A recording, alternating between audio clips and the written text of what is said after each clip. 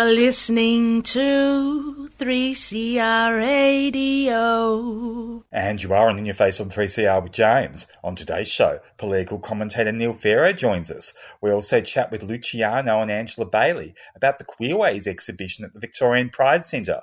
But first, our interview with Dean Arcuri about exposure sites at community venues in Melbourne this week. Dean, quite a shock for the community about the exposures. Look, it's been an interesting couple of days. Let's be real. Yeah, it's been a bit of a crazy week with the reality that, there is someone who with a possible Omicron exposure that was at Circuit and possibly Mollies and Peel and in a queer spaces in our communities this week. It's been a bit of a shock to wake up to on a Wednesday morning. And so close to Christmas as well. Look, there's been panic, I think is a nice and easy way to say it. I think everyone's still really conscious of the fact that we are living in a pandemic and working amongst it, but we really have moved very quickly in a very short amount of time in the past month. And a lot of people can forget just how fast that has been and just how quickly we have moved forward. What is really interesting, what I did see, there was a lot of people who got the messages, got the information, have gone and gotten tested on the day, gotten everything sorted, or isolating, doing everything they're meant to do. It's the panic that carries on further from that with the rest of the community. On Wednesday, my family have never been so interested about the fact that I'm gay because I might have been at a gay club with the number of family members that have sent me messages before 9 a.m. in the morning. So the reactions have been really, really interesting in the broader community. Tell us more about that. Look, I think it's been extremes because you're right. Christmas is literally just around the corner. And when everyone looks at these restrictions and what a possible 7-day isolation means or 14-day isolation, or maybe not being able to go and see their families, like there are so many of us in our communities that have just been hanging on for the past 18 months and have really been pushing to the fact that, you know what, I'm going to be able to leave the state. I'm going to be able to see my family members. I'm going to be able to see my loved ones at Christmas. And having this happen so sharply, quite a few people are doing a bit of a 360. I know quite a few people that have decided for the next week that they're going to just stay in. They're going to take it very simple. They've already gone to the shops and loaded up on food. Plenty of people have been selling their tickets to parties that are happening over the weekend. And they're like, it's not that I don't trust the party, but I want to see my family. It's not about a year ago or even 6 months ago, it's about a holiday. It has been really interesting to see the change that's been. I want to connect with my loved ones. That's what's really important. And the fear that there could be something that could happen to not make that happen is a little bit strong for some people. But we need to remember we've been through a lot in the past, 18 months in a lot of different ways. Everyone does react, from a gut extreme place at the beginning of things. And then we just need to inform everyone, give them the information they need, and then step it back a little bit so that everyone can properly do things. On Wednesday, in fact, I got so many people asking, should they get tested, who have no connection to any individuals or even the space, but maybe just in case, because the panic that this has happened within our communities means it could affect them. So this is affecting the whole way the community is going to, I guess, socialise over Christmas and New Year. That must be making the venues worried. Look, it was going to be the case anyway. This is the thing that we need to remember. We are working and living during a pandemic. We have restrictions in place. There's a new normal, but I can't stress this enough. It's never been normal. So the businesses are doing what they can. On Wednesday night, Circuit and Mollies is reopened. The processes are in place thanks to everyone's COVID plans on how to handle these situations. My bigger concern is just stress for staff, because for many of our entertainment venues, it's been a real stretch for them with their staffing. And with this situation for a week or a period of time, that stretch is going to be there again while people have to isolate. So I want to stress for everyone to just be a little kinder to your hospitality staff, like in general, and all the staff in general, just to take that edge off, because everyone's balancing as best they can at this time. Yeah, I was going to ask you about the staff at Circuit and Peel. How are the venues managing the staff situation with so many staff sidelined in quarantine? Well, from what I've been, and this is the part of it when we talk about it. It's sitting and talking in facts, because a lot of people are assuming all staff have been taken off the board.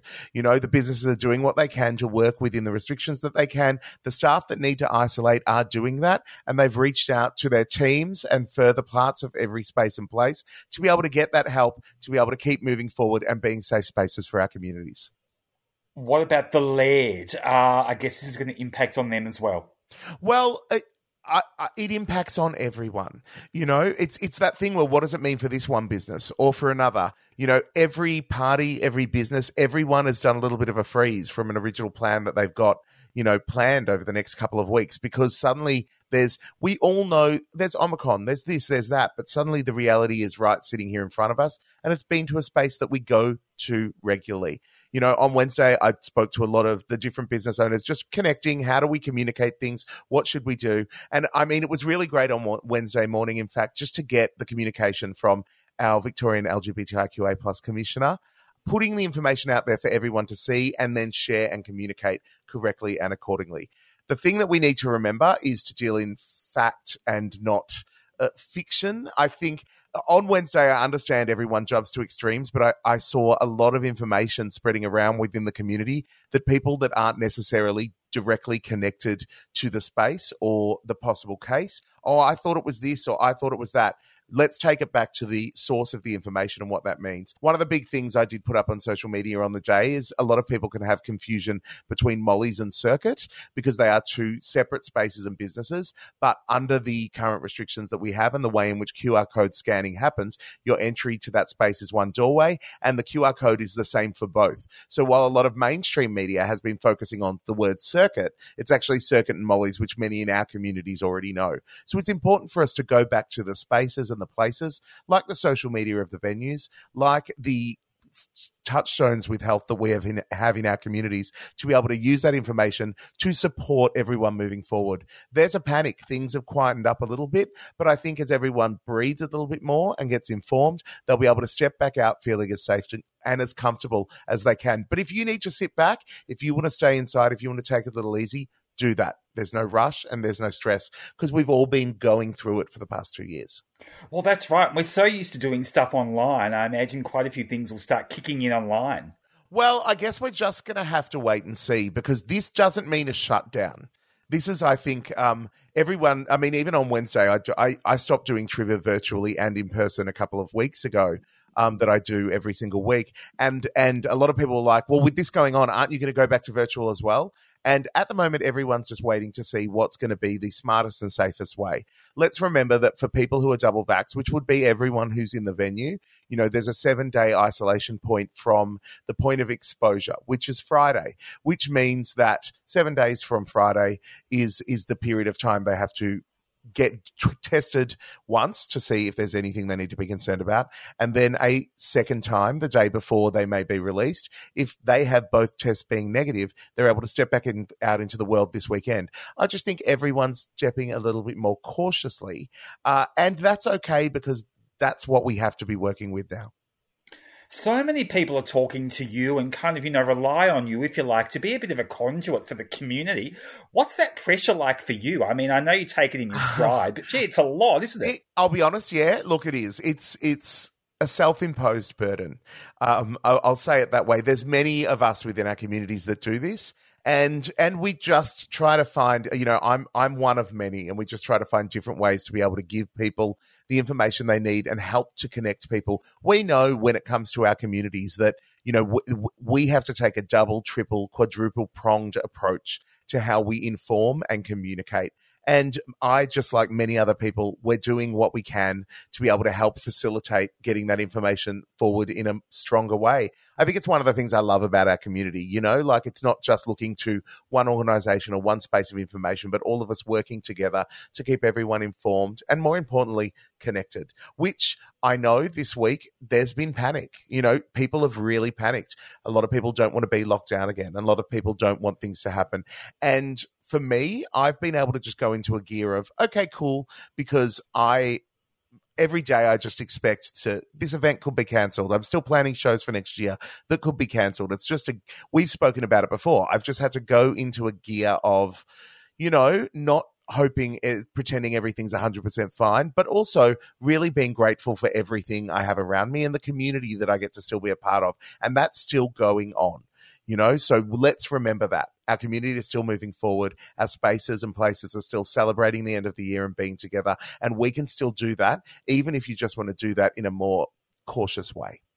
And I guess the plus side to this is it's happened now. It's happened before Christmas. So in some ways, it's given people a wake-up call. So over, Christmas and New Year, they're not complacent, that they do take responsible and sensible precautions. Yeah, which we should be doing all the time. I mean, even when there were talks of, we're going to get rid of masks soon and stuff like that.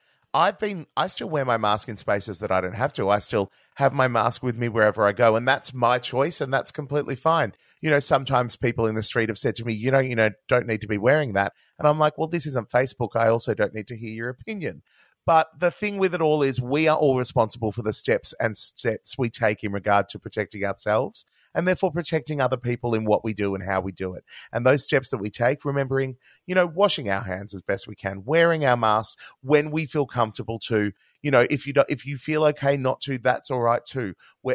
Vaxing is the most important thing that we can be doing now that we have the booster date being moved forward to 5 months. Like, I'm able to get my booster shot next week. I was a little bit panicked. In fact, the day that I was meant to be getting my booster shot was Midsummer Carnival next year. So I'm glad that I can get it a little earlier. And that's what makes all the difference. Vaccinations, looking after each other. And you know what? If you do know people in your communities or in our communities that are freaking out a little bit, touch base with them. That was the other thing that made me really happy Wednesday morning. I joke about my family sending me a whole lot of messages, but there were plenty of people in our queer communities just spreading the word, checking in and touching base as best they can. And that's what we need to remember to do, because we're all going through this together.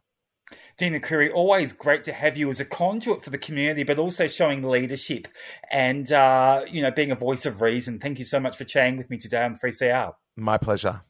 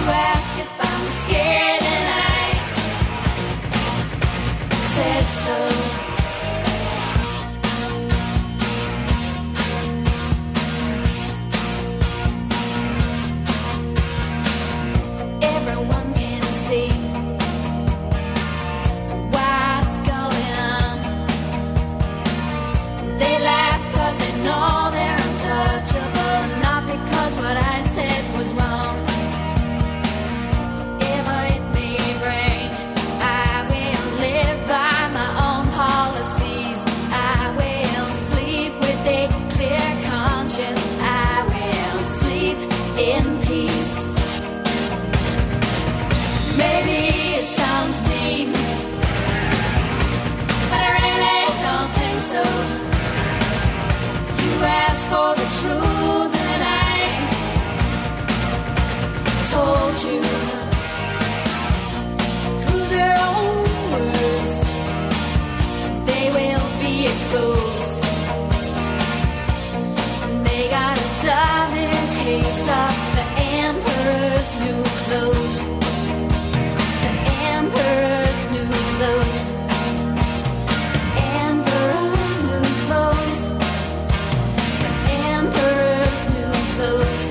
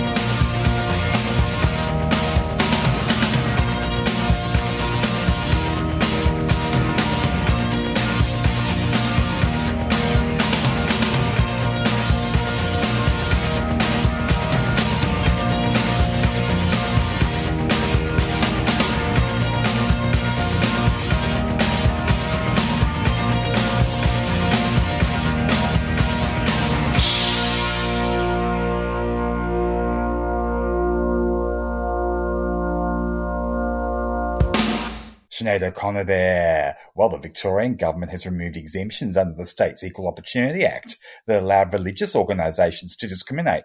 And I chatted with political commentator Neil Pharaoh.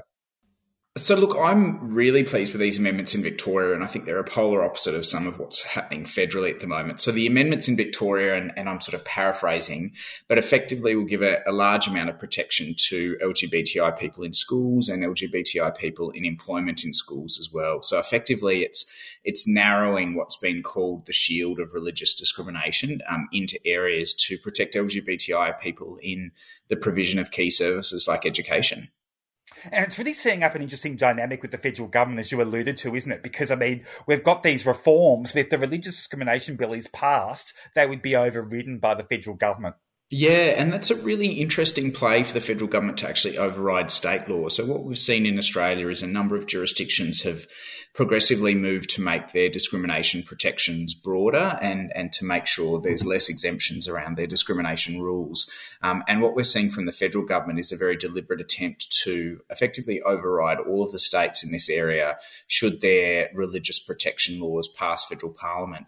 So it's a damaging precedent for a couple of reasons from my perspective. One is not just the fact that I think the federal law is bad law, but at a more philosophical level, it's actually overriding a whole heap of state jurisdictions as well, which I don't think is a good precedent to set for any government, particularly in areas that have largely been state realm for sort of 120 odd years. And it sets up that narrative that the federal government is pushing as we head towards the election, that's the Prime Minister against the states. And that's a narrative that has arisen, I think, largely through COVID and continued to sort of evolve and develop. But, you know, the federal government, it makes sense for the federal government to do some things. And, you know, if the federal government's pushing all of Australia forward, but this is a very regressive law that's being proposed federally. And not only is it an impactful law at federal level, but the fact that it is overriding all of the states creates further complications. And if you look historically, examples of the federal government overriding the states only tend to occur when, it's impacting progressive issues. So, you know, in the ACT had its marriage laws overridden by the federal government. In the Northern Territory's euthanasia laws were overridden by the federal government. So there's a huge amount of hypocrisy over the fact that largely it's only conservative governments that override state law and not the other way around. Of course, there were some emotional scenes in Parliament when the amendments were passed here in Victoria. Harriet Shing, the Parliamentary Secretary for LGBTIQ communities, cried. What do you know about her personal journey with this legislation? I know she's a mate of yours. Look, I think Harriet is an amazing person, and I think if anyone here hasn't seen her speech on this issue, it's well and truly worth sort of the 5 or 10 minutes and sitting down and watching her parliamentary speech on this issue, just as she was passionate sort of 12 months ago when other reformers went through the House of Representatives and the Legislative Council in Victoria. You know, Harriet is one of these few people that is genuinely committed, that is deeply passionate, that is smart and articulate, and has dealt with diversities and discrimination and everything else from her background. You know, she comes from a different culturally and linguistically diverse background. She's a female. She's a lesbian. She's open about the fact that she has some cognitive differences and things like that as well. And all of those are there to create sort of, in my opinion, is sort of the Victorian equivalent of Penny Wong at state level around her passion and her articulation. And I think she's a real important asset in our Victorian Parliament. Very sad that we don't have more LGBTI people in Parliament, but definitely very proud that Harriet's having these conversations and compelling her colleagues in Parliament to think more broadly and more widely. And it's definitely a voice that's needed to be heard in this space. Of course, no one doubts the great job Martin Foley is doing as the Minister for our communities, but he does have a lot on his plate as Health Minister. I know many people say it's very advantageous for the community for him to have both portfolios, but do you think Daniel Andrews should move Harriet Shing into the Ministry for LGBTIQ communities when there's the next reshuffle? Yeah, look, I actually absolutely think that Harriet is deserving of a place in Cabinet and in the ministry. I think it is disappointing that in Victoria's sort of 170-year history, we've never, ever had an out LGBTI person in our ministry or shadow ministry. And I think Harriet would make an amazing contribution and do all Victorians proud in that space. So I have high aspirations and hopes that we'll be able to do that.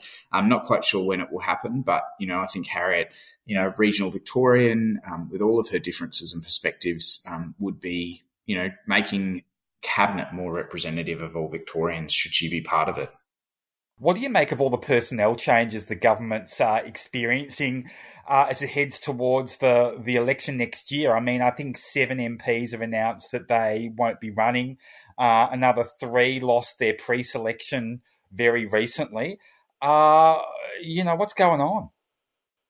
Look, I think it's a really, really interesting challenge.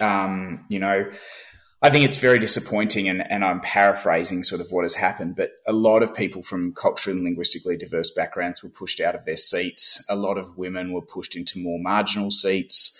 Again, we've got issues of LGBTI diversity. I think it's always cautious when you have very centralised power and decision-making. So in Victoria at the moment, the Premier and effectively the federal leader of the opposition are effectively running the processes for Victoria.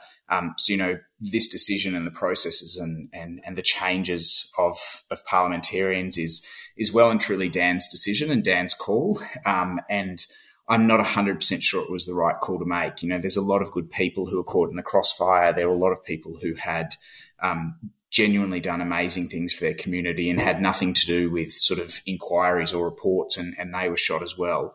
I think it's a fairly lowly grab for power from a number of people across the party, and I'm just disappointed that a number of good people were caught in the crossfire, and again disappointed that the shuffling of the seats has resulted in probably less culturally and linguistically diverse representation, no improvements to LGBTI representation, and moved a lot of women into more marginal seats. So I think it's a retrograde step, and particularly the process about it is fairly retrograde as well. So, I think it's a disappointing occurrence, and I'm just hopeful that common sense will prevail at some time soon, and we'll recognise that Victoria and Labor as a movement is more than one person and is better when it represents the communities it serves, and definitely more longevity for doing so as well.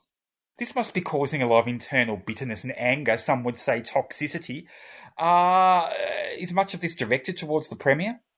Look, I think, I read a great article in the paper this morning. This wouldn't have happened under Steve Bracks or John Brumby, who are much more sort of consultative and collaborative and sort of collegiate premiers.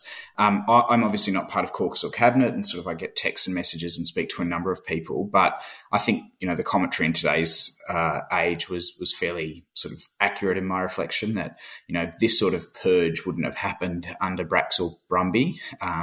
So, it sort of articulates the style and nature of leadership as well. The community got a bit of a wake-up call this week when it was announced that 730 people had to self-isolate who were at Circuit and the Peel during certain hours on the 10th of December. A bit of a wake-up call for the community, isn't it? And the broader community as well about the new variant. Look, I got that message. I was reading the paper again this morning and sort of disappointed that it has impacted our community as it has, but sort of appreciate that COVID doesn't discriminate and can impact any cohort or community in this regard. I think it's probably a welcome reminder that for many of us, we're due for our booster shots. I'm getting my booster shot, I think, tomorrow or Friday. So, we've got to all play our part in this regard. And I think historically as a community, we've navigated and worked through HIV and AIDS and other pandemics and endemics in our time, and we've just got to remain eternally vigilant in this space with COVID or with any other bits and pieces. So, I think it's just a wake-up call that we should all get our booster shots, which you can now get after 5 months, and continue to contribute where we can in making our community a safe place. But, always saddened to see that it impacted a couple of gay venues and quite a few Victorians. On the federal front, interesting dynamic for the Prime Minister. He wants to wait until May for the election. On the other hand, if Parliament reconvenes, he really runs the risk of a challenge from Peter Dutton, don't you think? Look, I think Dutton is positioning for something, but I'm not necessarily sure he's positioning before the election. My vibe on that would be I think Peter Dutton is trying to position, should the Liberal Party lose government, to position for the next opposition leader. Look, I don't think particularly highly of our current Prime Minister, but I think even less of Peter Dutton, and I think he'll be a horrendously atrocious political leader wherever he may go.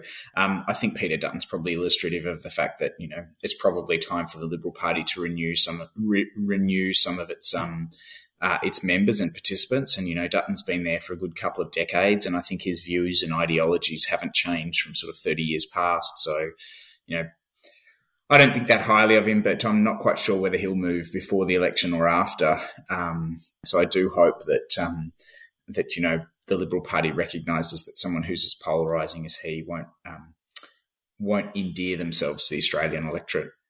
It's interesting, though, isn't it? I mean, some backbenchers must be thinking Morrison can't win, and Dutton must be thinking that, if he doesn't challenge and if there is that window of opportunity, that's possibly his only chance to be Prime Minister.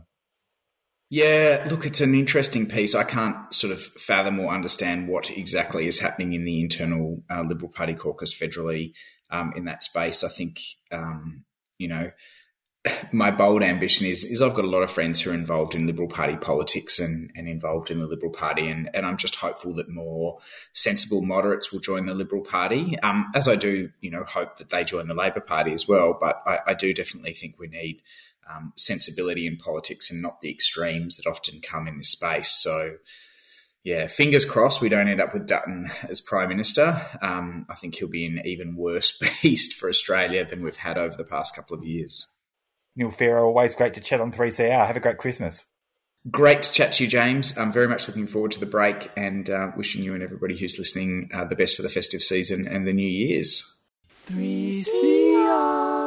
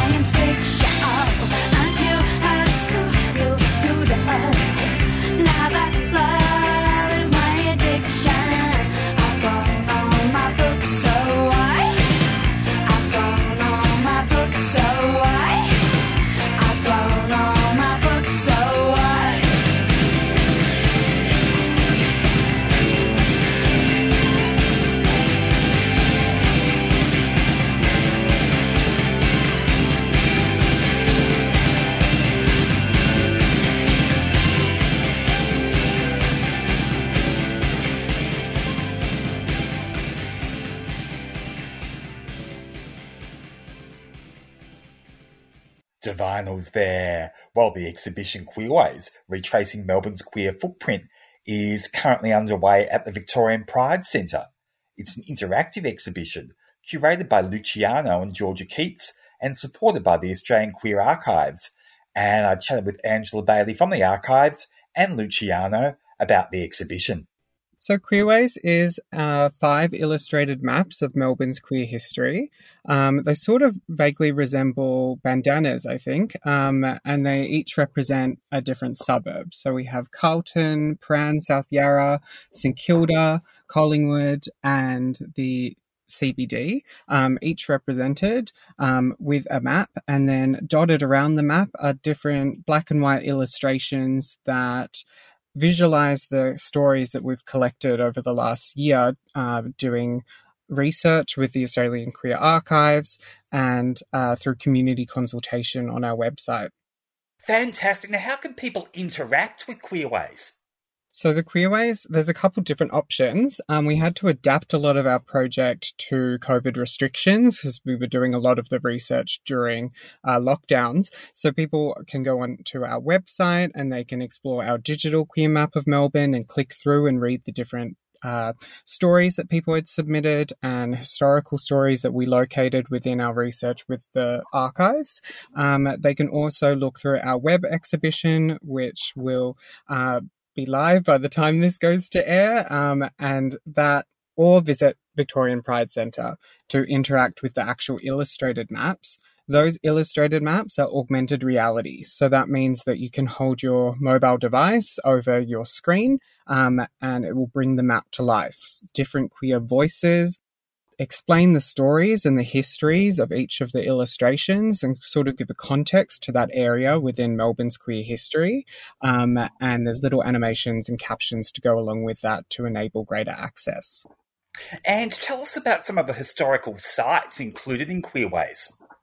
Oh, look, there's a significant number of the stories and the illustrations draw on the archival material within the Australian Queer Archives, and also the stories that have been gathered and the history that's been recorded by, members of the committee and volunteers for over 40 years. So they started storing these histories and gathering these histories from 1978 on. So it's a huge resource, and many of the stories that Queerways have relied on were featured in the History of LGBTIQ plus Victoria in 100 Places and Objects report.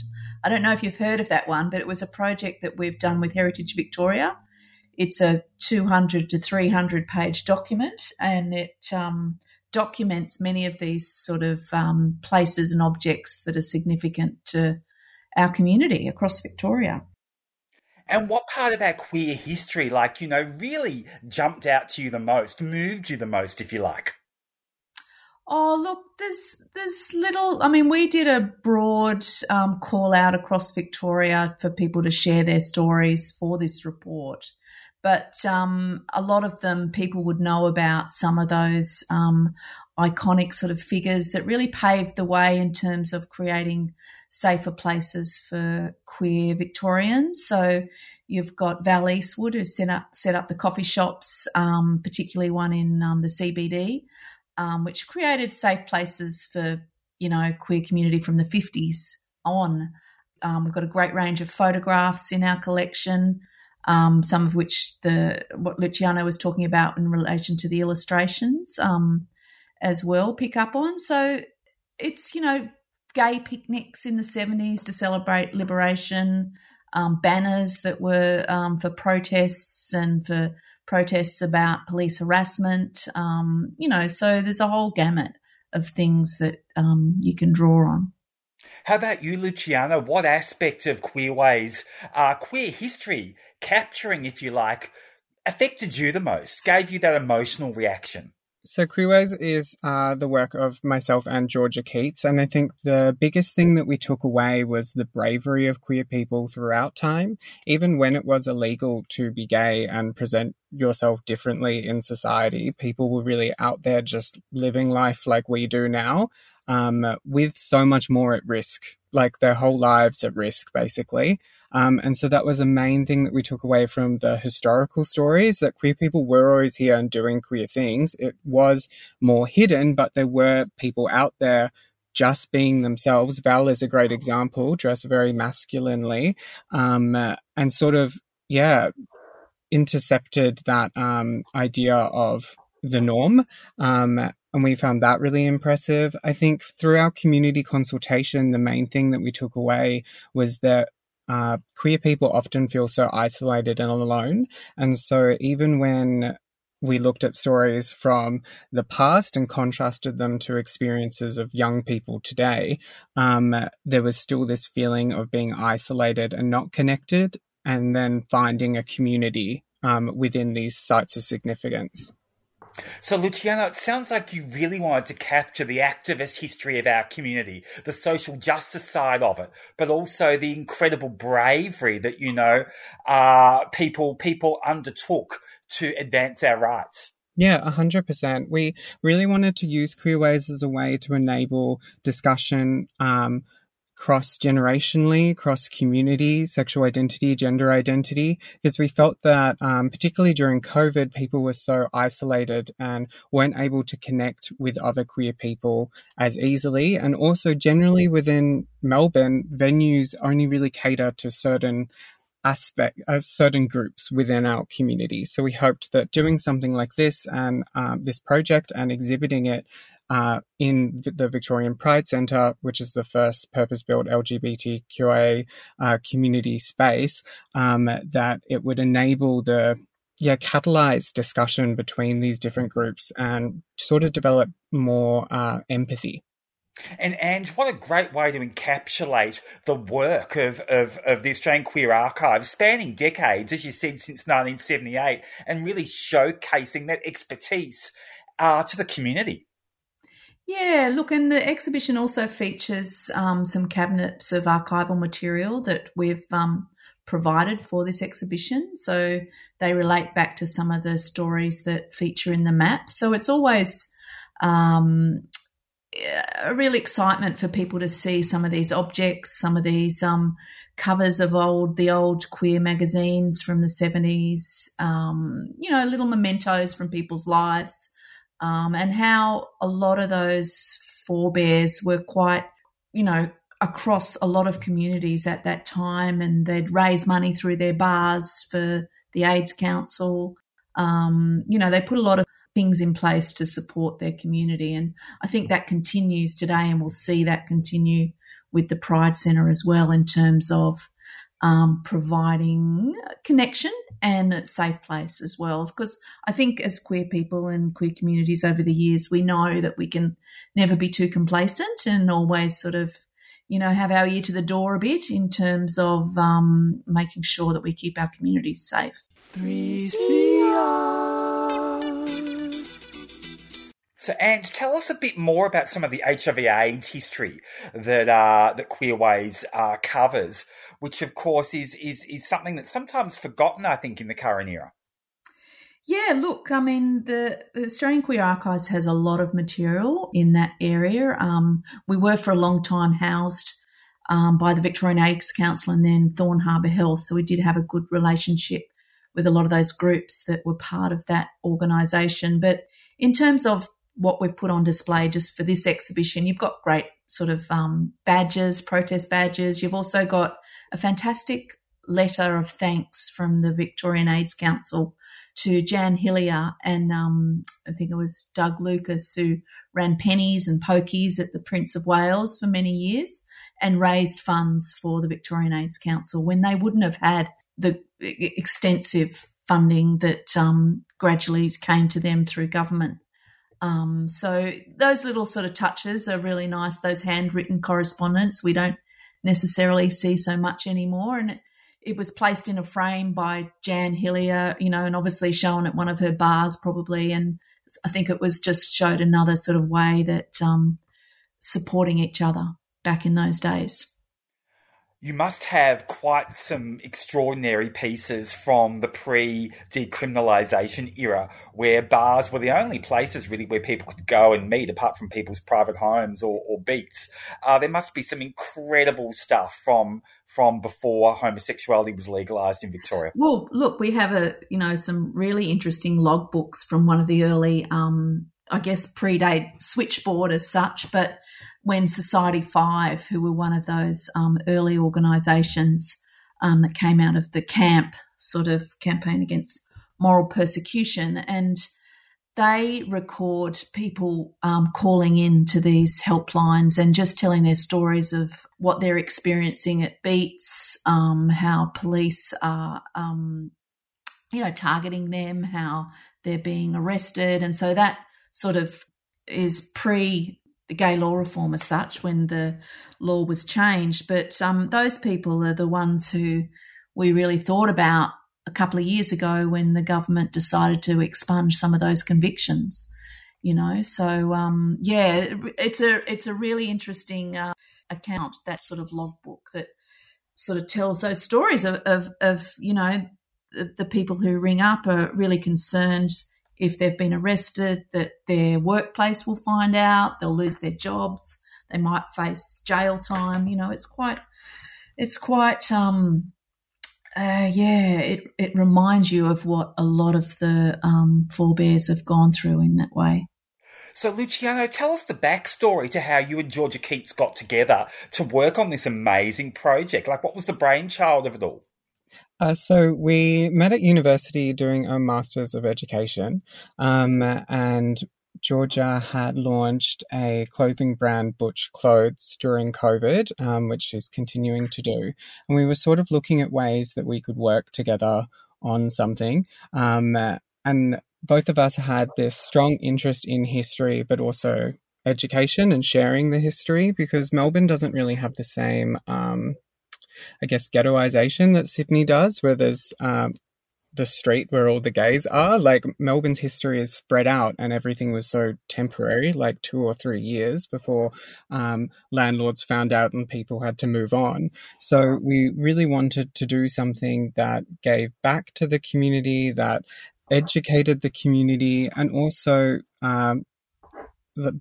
like this year being the 40th year anniversary of the decriminalisation of homosexuality and the opening of the Pride Centre, we thought it was a good opportunity to put something together that sort of gave an overview of the context of the past so that we can move into this new chapter in our city and state's history and acceptance of queer people.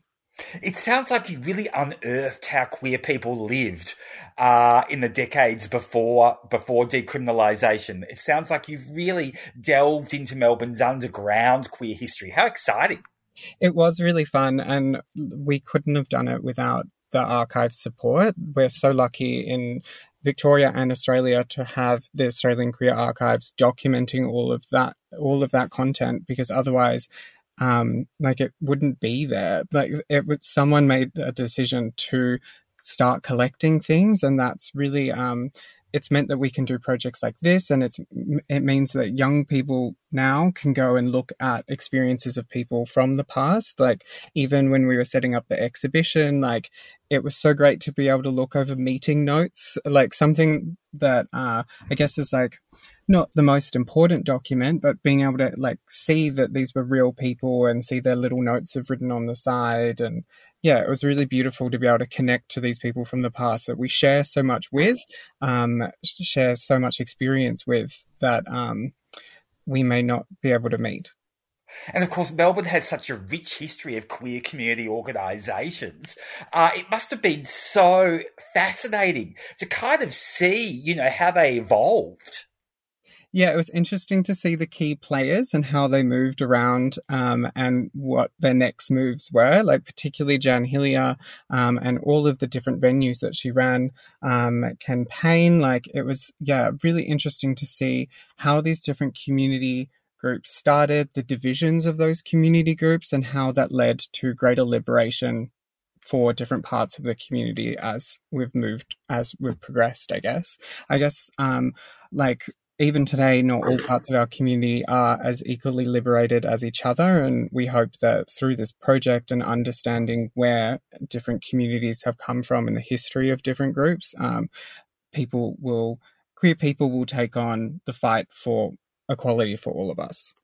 And Ange, as the president of the Australian Queer Archives, you must really see its significance in providing a framework and a guide for people to navigate the future by educating them and informing them about the past.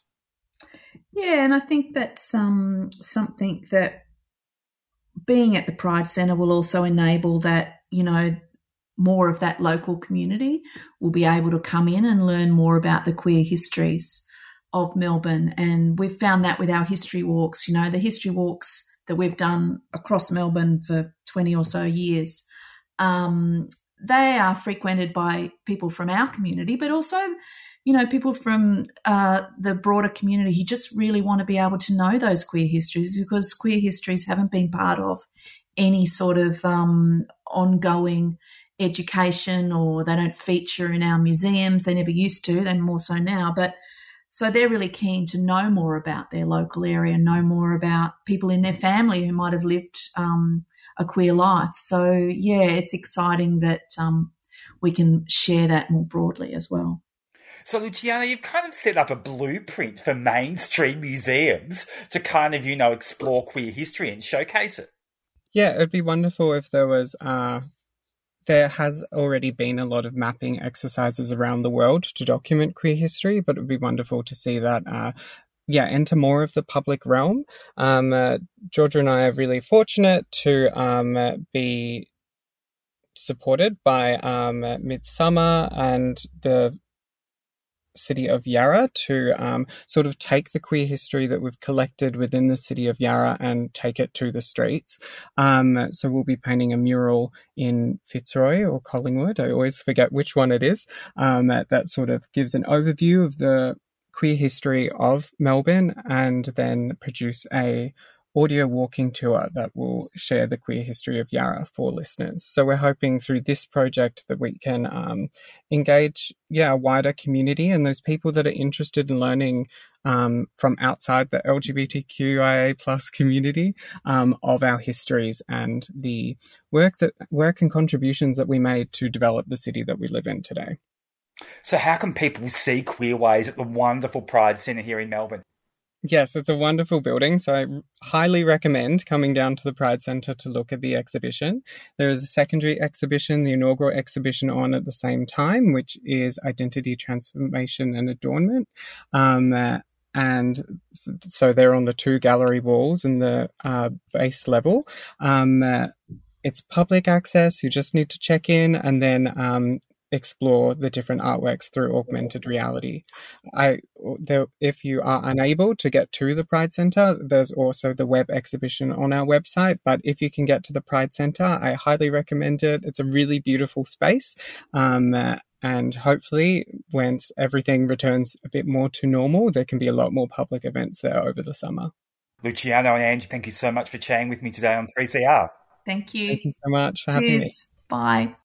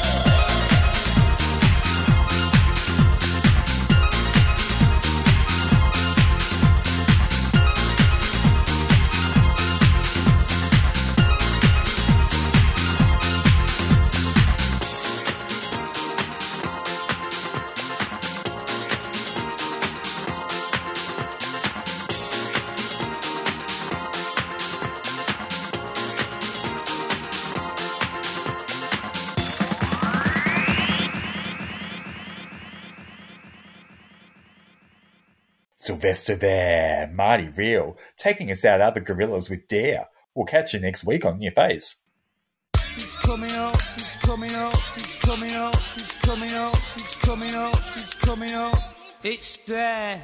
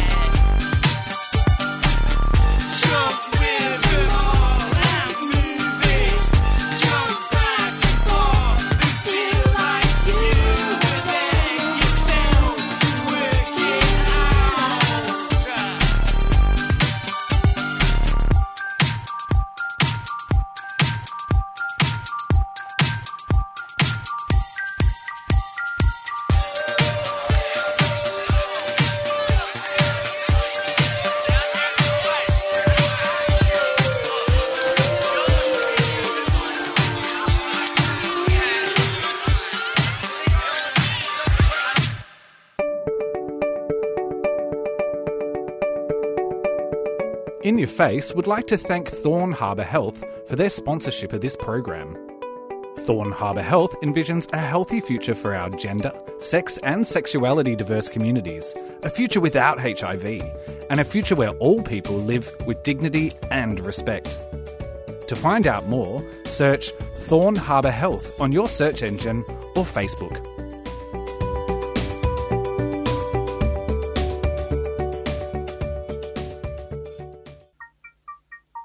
I think 3CR is the voice of the people, speaking back to the establishment and telling them what they think, and sometimes it's something they don't want to hear.